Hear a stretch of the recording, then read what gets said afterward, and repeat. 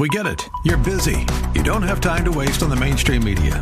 That's why Salem News Channel is here. We have hosts worth watching, actually discussing the topics that matter. Andrew Wilkow, Dinesh D'Souza, Brandon Tatum, and more. Open debate and free speech you won't find anywhere else. We're not like the other guys. We're Salem News Channel. Watch anytime on any screen for free 24/7 at snc.tv and on Local Now, Channel 525.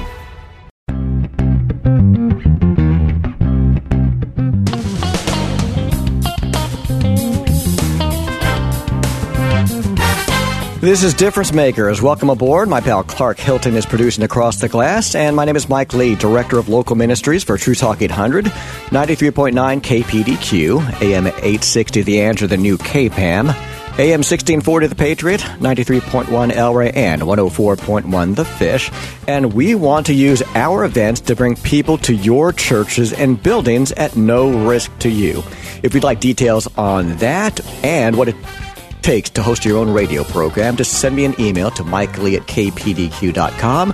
That's MikeLee at kpdq.com, because we would love to help you expand the reach of your ministry or your business. I want to send a shout out to comedian Nazareth and Mark Lee of Third Day, who were simply amazing at the 2018 Pastors Appreciation Breakfast. And if you'd like to check out more of Mark, he's going to be in Bend on Saturday night, and Mark Lee also appears at Deaver Connor Calvary Chapel in Albany starting at 6 p.m.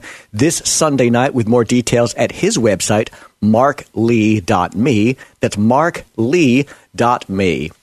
It's taken a long time, but we finally have Pastor Rick McKinley in the studio alongside his daughter, Kaylee.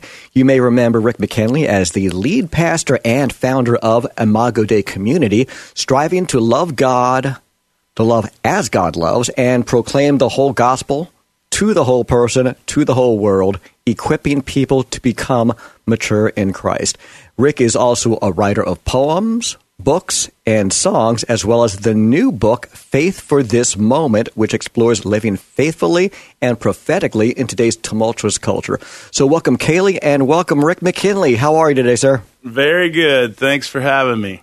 It's such a pleasure to have you here, and although we missed you at the Pastors Appreciation Breakfast, I admire you for taking some time off to be just Rick, and Rick with his family. So you want to tell us where your sabbatical led you recently? Oh, yeah. We were given a very gracious gift by the leadership of the church and had 3.5 months for sabbatical. So my wife and I and my daughter Kaylee headed to Maui, and we were there for 2 months and then came back home and played, and now I'm back to real life here. So do you need a vacation to recover from your vacation, or do you feel fairly refreshed right now? I feel pretty good. I think I'm ready. Any good food that you're going to miss from the Hawaiian Islands? You know, they had a lot of food that was interesting, to say the least. Moco Loco. You know what that is? What is that? It is 2 hamburger patties, a fried egg, gravy on rice served for breakfast. Oh, that just sounds divine and decadent all at once. It sounds like a frat party dare, but it was delicious. Yeah, the kind like when you go to the steakhouse and if you eat this crazy big piece of meat in an hour, you can get it free. Otherwise, you're paying $20 or $50 for it. Exactly. That's what it reminds me of. So can you tell us about your latest book and how you were led to come up with the concept for Faith for This Moment? Well, the latest book is, as you said, Faith for This Moment. We've been pastoring here in Portland for almost 20 years. Started the church in 2000. And as we have sought to really be faithful to the gospel and display it to the world, it's evident that we live in a cultural moment that is by far more polarized than it's been in at least several decades, if not longer. And I believe a lot of followers of Christ are wondering, how do I be faithful to God in this moment? How do I not come off as totally offensive? How do I not just get assimilated to culture? And what does it mean to be the people of God right now? As I began to explore that question. What does it mean to be the people of God? And looking back through Scripture, people of God have always found themselves in very tumultuous cultural moments. And one of the great themes of Scripture is the idea of exile, that the people of God literally going into exile in Babylon, but then metaphorically in the New Testament, Peter talks about it, Paul pretty much refers to it. And so this idea that we're in the world but not of the world, how do we imagine and practice our faith in a way that blesses the world but also is prophetic enough to be a witness to the world that there is another world and another king and another calling on our life, and that's the imminence and beauty of Christ. So was it a long time coming, the concept for this book, because it seems so incredibly relevant to what's going on here today? Yes, I mean, I feel like we often live as missionaries in Portland. And so as we serve in Portland, we often see it through the lens of a missionary. And so it's 20 years in the making, in a sense, of wrestling with those questions and also putting it into language that I think people can grab onto. It's easy sometimes to talk about missiological things with theologians, but if I'm just an average person, the question is, am I going to just baptize, Babylon or culture? Am I going to try to burn it to the ground and rebuild Christendom? Or am I going to follow Jesus and bless and resist? And what kind of practices as Jesus followers have that faithful but prophetic edge to them? So we've been exploring that for a number of years at Imago and churches in Portland. And how long has it taken you to write this latest book, Faith for This Moment? It's probably been about 2 or 3 years of working with the material, and thank Jesus for wonderful editors because the book reads much better because of them. So, yeah, it was finished a year ago and then came out, I think, just 2 weeks ago. So congratulations on that. Thanks. Is it a rush for you when you release one of these books, one of your babies, so to speak? Yeah, it's a little vulnerable. You put it out there into the world and then it just sort of wait for the feedback, I guess. This is the 6th one, so it has a little, when we had our 4th child, there definitely wasn't as much shock and awe as our first 2. We started with twins, so that was shock and awe to begin with. But did you have any twins in your family that had you expect twins? My wife had twins, my wife's family, but we were 22 and 23 years old, so we were not quite at the maturity level to have twins, but God gave us 2 beautiful boy and girl, Kaylee and Josh, and so the books are similar, but I don't think my wife would agree with that, carrying around 2 babies at one time. There you go. Well, over the years, have any of your perspectives changed? For instance, he wrote the book, I Kissed Dating Goodbye. Josh Harris. He's a good guy. So Josh Harris, now I believe in his 40s, has vastly different viewpoints than he did when he wrote I Kissed Dating Goodbye as a 20-something. And what I admire about him is he decided to open the floor and say, what did my book do to you? How did it affect you? And how do you think about it? Because I'm not the same person I was back in my 20s. So similarly, of the books that you've written, Rick McKinley, do you have any different stances, or are you pretty much the same from when you wrote them? Yeah, and I haven't changed any of the kind of ideas in theology. They're almost like building blocks. The first one felt like this is the gospel, and then it went to the book Beautiful Mess, which is about the kingdom of God, and that was a beautiful kind of lens to see how we should love and serve the world around us.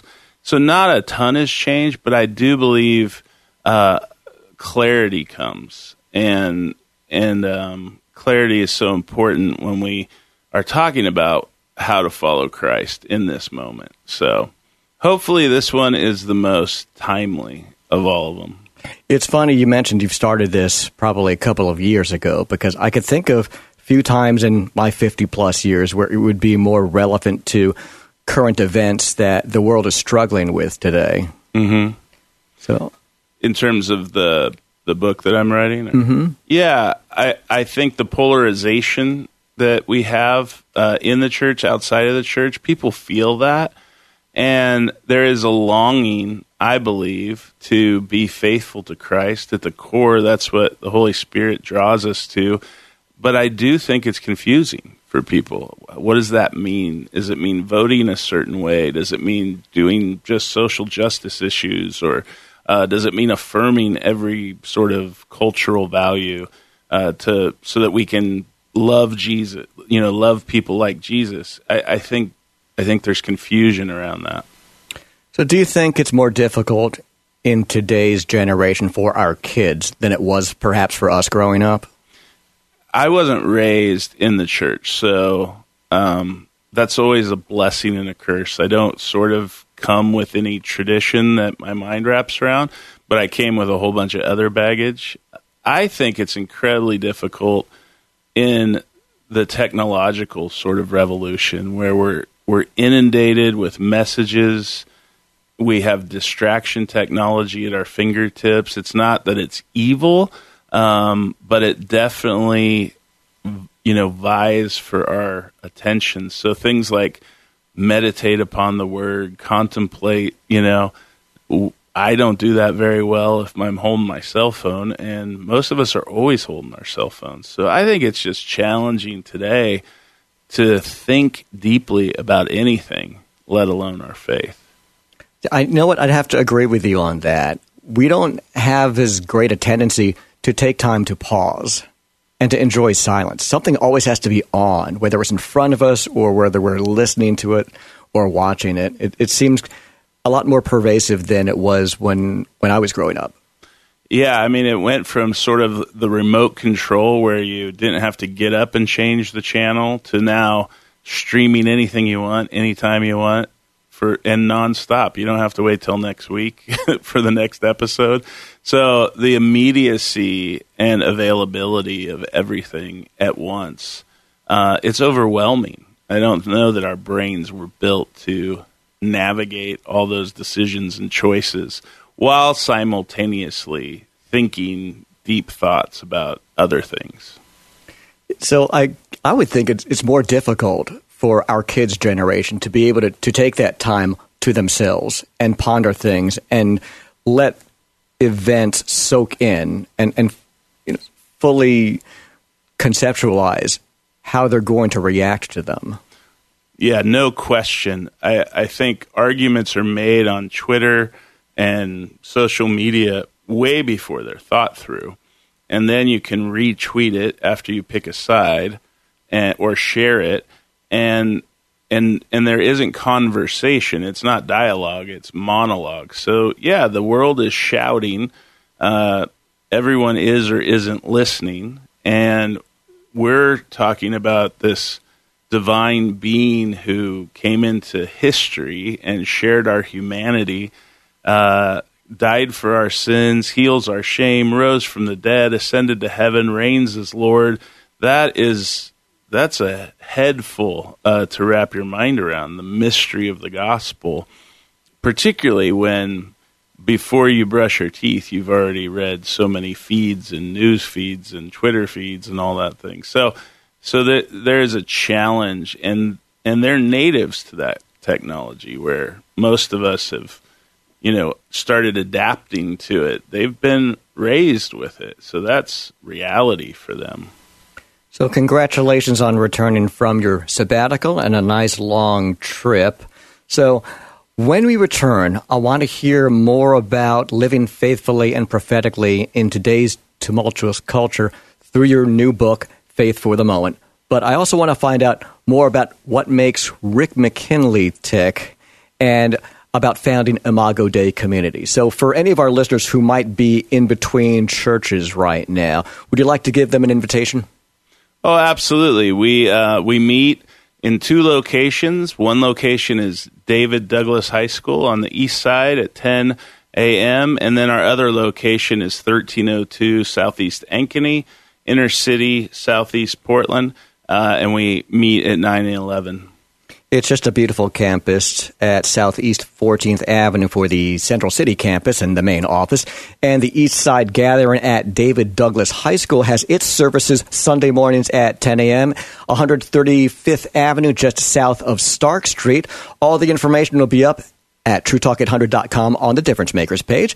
And to check out their website, idcpdx.com. That's idcpdx.com for Imago Dei Community. When we return, more with Pastor Rick McKinley on Difference Makers.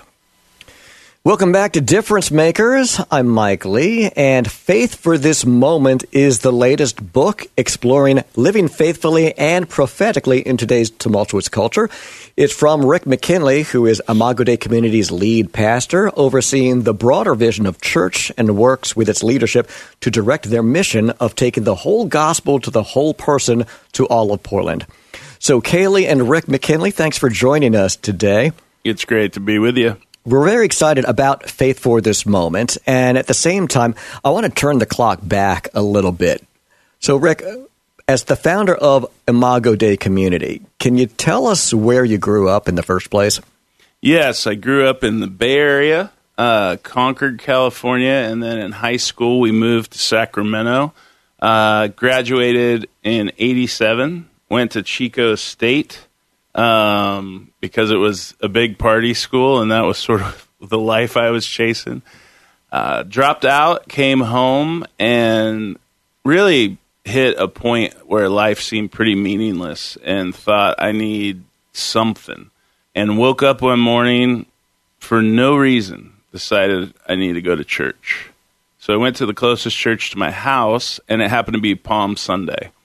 I had no clue what Palm Sunday. I literally thought they were going to read my palm, which I know sounds ridiculous, but having never gone to church, never read a Bible, I didn't know anything. But it was a perfect week for God to lead me to church, because obviously I'm hearing all week long about Jesus coming, living, dying for me, raising from the dead. And at the end of that week, I just said, yeah, I'm in, whatever that means. And 9 months later, I was at Multnomah University. So how old were you at this point after you had dropped out of Chico State, and then you really felt led to look for something? And this Palm Sunday led you to this church. 18, going on 19. At Chico, I remember there's a lot of sort of New Age movement was big there, and being attracted to whatever they were practicing. I remember coming home one day and trying to sit with my legs crossed and meditate. And I'm a football player, lineman, so that was so painful just to put my knees like that I wasn't really doing the I was more like, So yeah, that didn't work. And then just woke up and went to church and heard the gospel and gave my life to Christ. It was a pretty radical turnaround, definite Paul on Damascus Road sort of experience for me.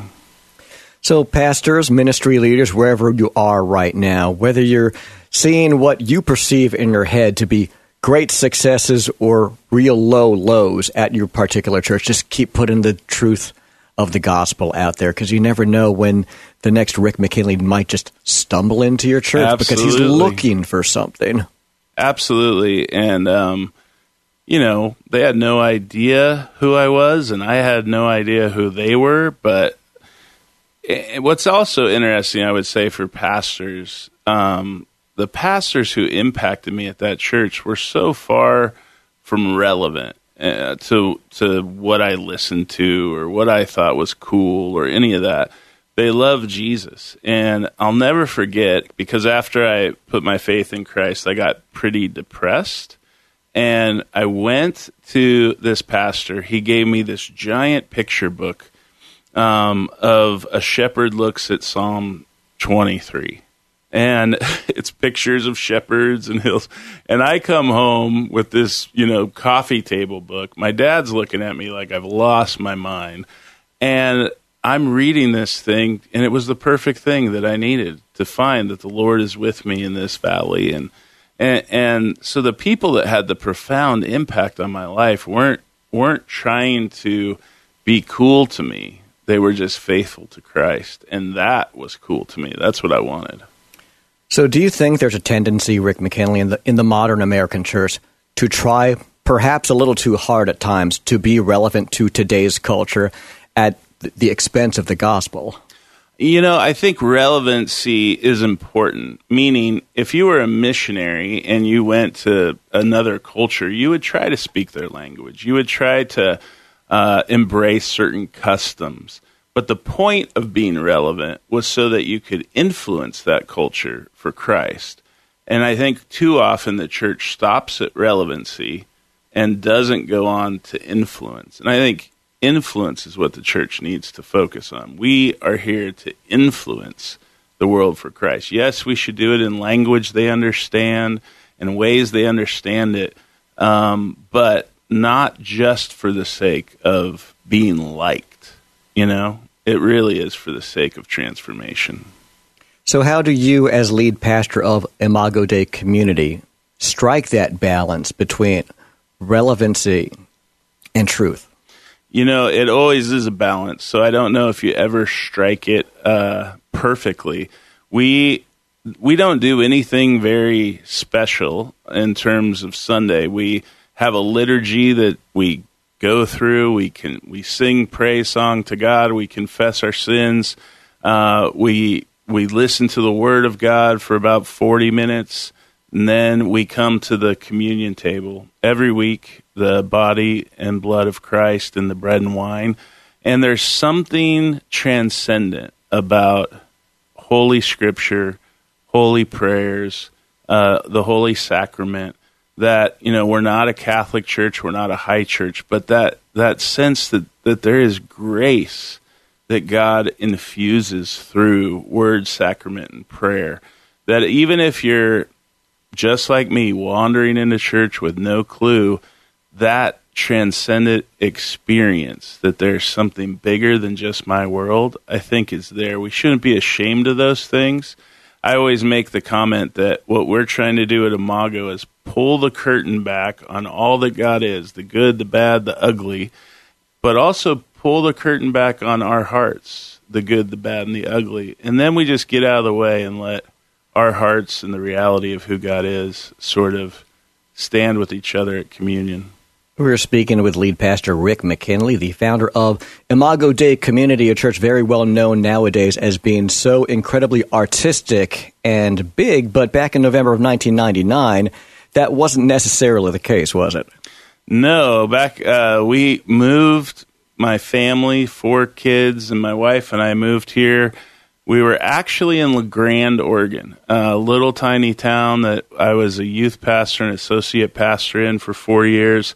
We came back to Portland and the week after Thanksgiving. So we spent a good 9 months just trying to find 30 to 50 people that wanted to start this church, start it in our living room. Really just saying, God, you need to change our hearts so that we love the people you love. So did you enjoy your time at Multnomah after Chico State? Slightly different institutions, right? Yes. I mean, it took me a while to get used to them and them getting used to me. I always tell the story. I told dirty jokes to teachers but I thought they were clean. And I look back and I just shake my head. The beautiful thing is I was on faculty for 7 years with some of those same teachers, and they were very gracious to me. So, yeah, I mean, I grew up really at Multnomah, learned to think about the gospel, learned that I had a head that could think, which I didn't think I knew about through high school, definitely not at Chico, and just matured in my faith. Several professors were just gracious to disciple me. I'd meet with them every week. Dave Needham and John Lawrence and Ron Frost and Gary Friesen, and just guys that were so gracious to just a young guy who didn't have a clue. So as different as you were from the average Multnomah student, they just loved on you. Yeah, they didn't. I mean, there was sort of like, the RAs who are put in charge of the dorms, they were probably a little worried about me. But the professors didn't really have that picture. I was only there. I got there in January. My wife and I got engaged in April, and that freaked everybody out. I didn't know. I had just become a believer. I thought it's not good for man to be alone. We need to move on. Let's do this thing. But I looked back on a picture of the day we were told we had to go see the dean because we got engaged. And I had a mohawk. I'm wearing a John Lennon T-shirt, and I was trying to defend to him that I was spiritually mature. But what's great is that him and I are friends to this day, and we look back and laugh on that moment. God was just very gracious with me and my wife. So where had you met Jean? Was it at Multnomah? At Multnomah. Had all our classes together, and then we got married. Took a little bit of a break just to move back to California for 6 months so she could get to know my folks, and came back. And about a year later, the twins came along. So I was full-time school, full-time at Mount Tabor Presbyterian Church, and she was full-time mom, and somehow we survived it all. I'm not really sure. Well, I love the fact that she took the time out to get to know your side of the family. Yeah. So here you are, this NorCal party boy who dropped out of Chico State, and then you came to know the Lord, went to Multnomah, got married, and had kids. So how did your family,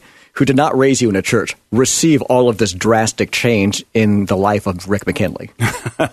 That's a great question. I mean, one of the beautiful things, my mom came to faith shortly after I did. I was able to lead her to the Lord, led my sister to the Lord. My dad didn't want much to do with it, so he actually divorced my mom shortly after. Their life got pretty tumultuous. And so I think most of my family, and we have a large family, lots of uncles, cousins, grandparents, great-grandparents, they thought I was crazy on some fad. Rick went to Oregon to be a Jesus freak, But over time, they saw that it was actually changing my life, and they grew to respect it. It was probably a decade before that, though. So here you are now as the lead pastor of Imago Dei. So can you tell us about the transition from beginning a church out of your own living room to today's Imago Dei community? Yeah, I mean, Imago has probably been 5 different churches over its, 19 years almost. You have a small core group of people, 50 people, that said we're going to live this life together. When we started, it was so obvious that even though we talked a lot about reaching Portland, what we really wanted was a church that was like us. And so I didn't know what to do. I just knew that our hearts needed to change. So I called everybody to come on Wednesday nights and to repent, which isn't an exciting way to start your church. But we did that for about 9 months. And what was beautiful was to see their hearts change through the prayers. People who didn't like their neighbor, started reaching out and loving their neighbor. And so authentic love for the people of Portland who weren't part of our church showed up because the Holy Spirit changed us. And then we really began to ask, what would it look like to be a church that if we ever left Portland, the city would miss us or protest, besides parking, And what's beautiful, I would say, is over the last 19 years, it's not just Imago that has that kind of relationship with the city, but it's literally tens and hundreds of churches that the city has said, we need to be in relationship with you. So obviously all the glory goes to God. Oh, for sure. But at the same time, are there any things that Imago Dei has been involved with that you're especially proud of? Oh, there's so many beautiful things that God has done. We started a thing called Advent Conspiracy probably 10 years ago, and that was just a way of saying, let's spend less at Christmas. Let's make Christmas about worship. Let's take the money we don't spend and give it to the least of these in the world. And for over 10 years, thousands of churches jumped on board with that in 35 countries. And to this day, millions of dollars goes to clean water. More people are loving Christ. So these little things that God just sort of blows fire on that turn into beautiful ministries. Embrace Oregon's one of those. 2 families in Portland at Imago start working with foster care, and pretty soon it just spreads throughout the whole city and state. So, yeah, letting the people of God decide what they're called to do, and we just sort of shepherd them as pastors, has created some incredible ministries that we never would have dreamed of. Well, thank you, Rick McKinley, for all you've done, not only with Imago Dei Community, but Embrace Oregon. We're big fans of Embrace Oregon. So, friends, if you'd like to check out Imago Dei Community at Church, they're located on Southeast Ankeny Street at Southeast 14th in Portland, with services at 9 and 11 Sunday mornings. Or you could check out their East Side gathering at David Douglas High School on 135th south of Stark Street, and their services start at 10 a.m.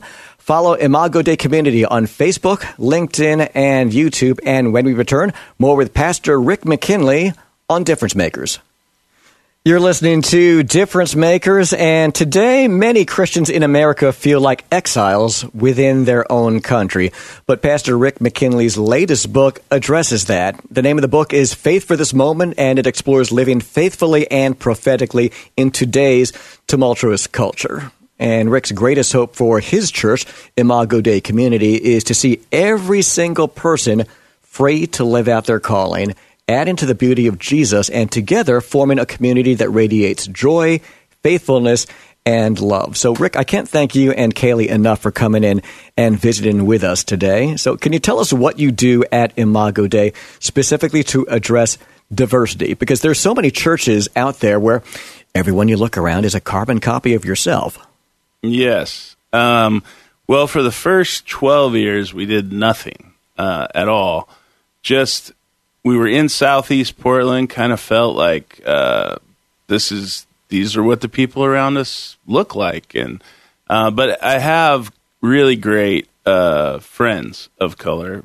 One pastor in particular, Pastor Eric Knox, and we began to dream about what it would look like to start to address that issue, and he came on staff about 5 years ago. And it was very prophetic because we began a conversation internally with our church around the issues of race just before it really became a national conversation. And so we were in those moments of tragedy with shootings, and we had an authentic way to talk about it. So I think some of the challenge for churches like a white church that's been around for so long is how do you authentically do that through relationship? Because I don't think you can just sort of hire all the right people of color and expect something authentic to take place. So we've been on a journey for about 5 years. I don't think we've figured a ton out, but we've made some great strides. There's lots of questions, lots of failures, lots of hard conversations. But the belief and the conviction was if the gospel is true, and we really believe it, which all churches profess, then it should be true enough to bring us together and make us one. I'd have to agree with you on that, Rick. I can't back this biblically, mind you, but I imagine someday when I get to heaven that it's going to look like the DMV on a Friday afternoon, a complete train wreck of society, ethnically, socioeconomically, age-wise. It's going to be completely all over the place. So I guess my question for you is, how do we, as the church, as brothers and sisters in Christ, effectively reach out to and love on people that we have little to nothing in common with? Well, I think, first of all, figuring out how do we do that inside the church. Because it's just very difficult in our American individualistic culture to truly love and accept and embrace people who are different or who hold differences of opinion. And yet we speak this common creed, the Apostles' Creed. For instance, we're going to be going through that this week. but it's I believe in this one Lord, one faith, one baptism, and then we diverge at every other little issue. And so what we're calling ourselves to, first and foremost, is to say, no matter how you vote, what color, ethnicity, we are one, and let nothing separate what God put together. And unfortunately, we've let so many things separate us. If we can figure out inside the church, then I do believe, particularly in this moment of culture where we're so polarized, that we have something to offer to the world. These are people who disagree on all kinds of issues, but they found a way to love one another because they have something bigger than the issues. And that love of Christ and of each other, at least we can hold that in common no matter how politically slanted we may vote. Yeah, absolutely. And I think rather than trying to create, one sort of mushy collective where all the differences get droned out, we're really saying, no, we are different, and hold those distinct differences. Those need to be here. And yet we're bigger than our differences. And so we need to love each other in that way. And there's a power to it when we can actually do that. It just means we need to stay at the table and not leave at the first chance that I'm offended, that I need to speak, even though I know I'm going to stumble over myself. And all that Jesus gave us was repentance, forgiveness, and reconciliation. So we're not going to fix all of our disagreements and differences, but we are going to be brothers and sisters who repent when we've sinned against each other, forgive one another, and then reconcile because we're one in Christ. So earlier on, Rick McKinley, you'd mentioned a bunch of men from Multnomah who'd really taken you under their wing and helped to mentor you. So were there any other mentor figures in your life that really helped build you up in Christ? I've gotten the pleasure of meeting some really amazing people. Tim Keller is one of those who became a friend, and he would never say mentor, but when you look up to somebody like that, that's wise and great. Eugene Peterson mentored me from afar through his books, but also got to know him a little bit. James Houston, he founded Regent Seminary, Regent College. He's in his 90s. He grew up, he hung out with Tolkien and C.S. Lewis back when he was in Oxford Dawn. So I feel like I have so many mentors. Some are dead because they've mentored me through their books, and then others have mentored me from afar. But yeah, just tons of people. One woman, Diane Lindstrom, who was a spiritual mom to me, she passed away of Lou Gehrig's disease about 5 years into the church, but profound impact on who I am today.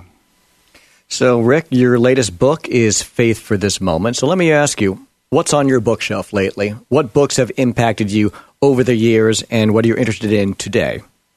Well, I was just in Maui for 2 months, so I read a whole bunch of novels that were just completely about nothing, really resting well. But, I tend to read deeply about theology, so lots of dead theologians, and then secularism and philosophy and stuff. So my bookshelf's not super fun or trendy, but I usually never recommend the books I read because very few people would want to read them. I try to mine them and put them in human language. I'm glad that you're enjoying them, Rick McKinley. So I'm glad that your church and your loved ones went so far out of their way to give you a deliberate and long break. Do you see a lot of your contemporaries working in ministry being able to take that time of rest? Probably not as much as I would hope.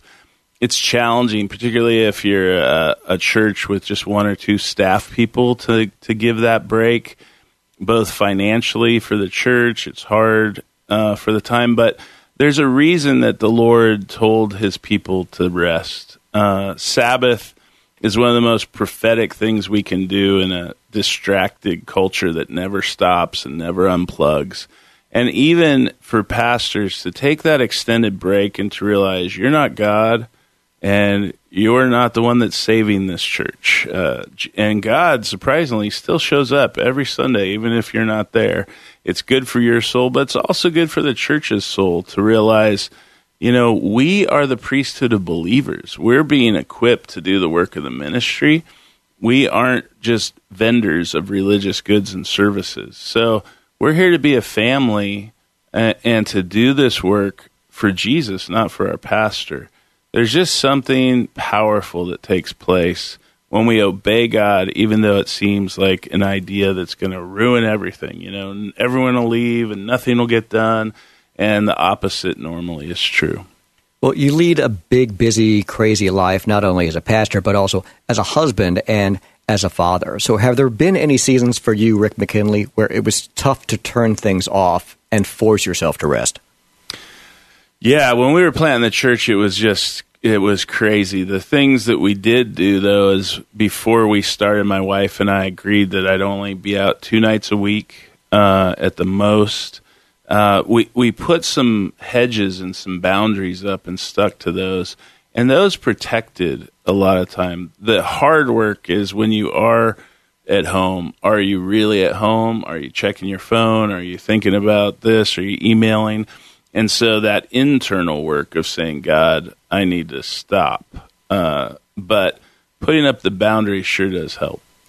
Yeah, that's the tough one. I'd say it was speaking truth in love, but one of the toughest statements I needed to receive from my beloved wife was, you know what? Sometimes when you're here, you're really not here. And that bruised me, but in a good way. So I'm trying to be more deliberate. I'm fairly bad at leaving the office on time, and I live an hour away, so I need to work on that. Feel free to hold me accountable to that, friends. But Rick, who holds you accountable? Who are your go-to people? Who can you lift up and be lifted up by when it comes to the everyday dealings of life?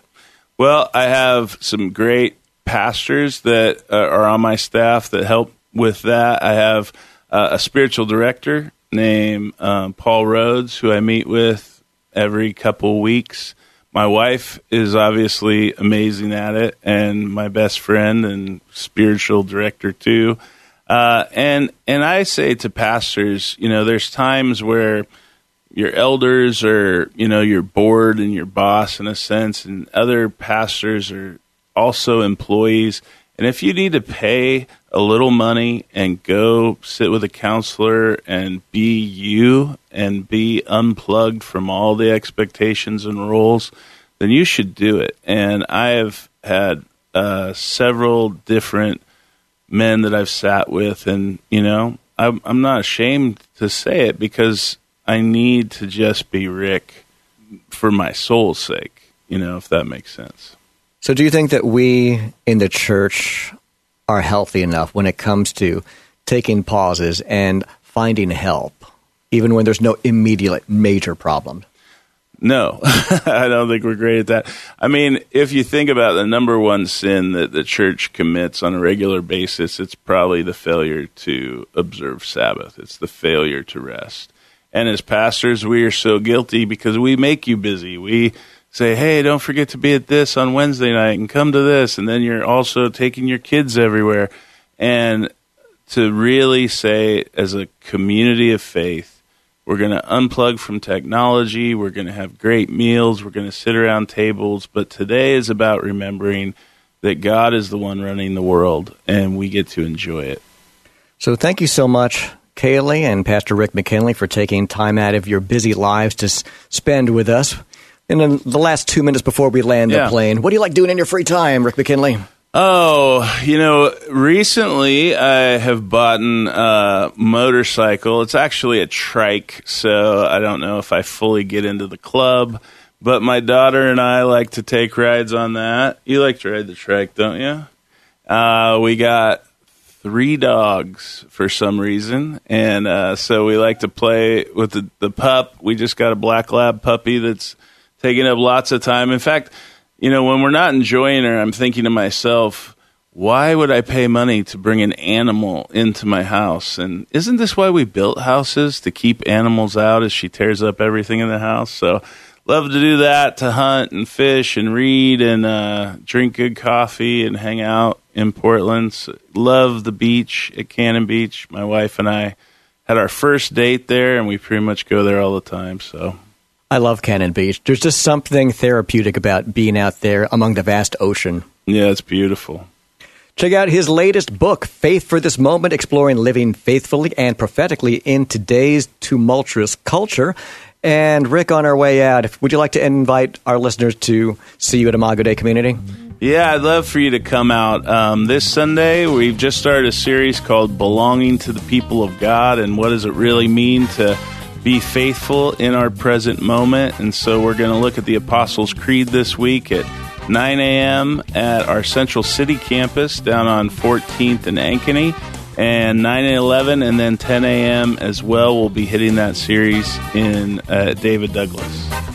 Thank you so much, Kaylee and Rick McKinley, for joining us today. Make sure to follow Imago Dei PDX on Instagram and Twitter, and on Facebook, LinkedIn, and YouTube, it's Imago Dei Community. Their website is idcpdx.com.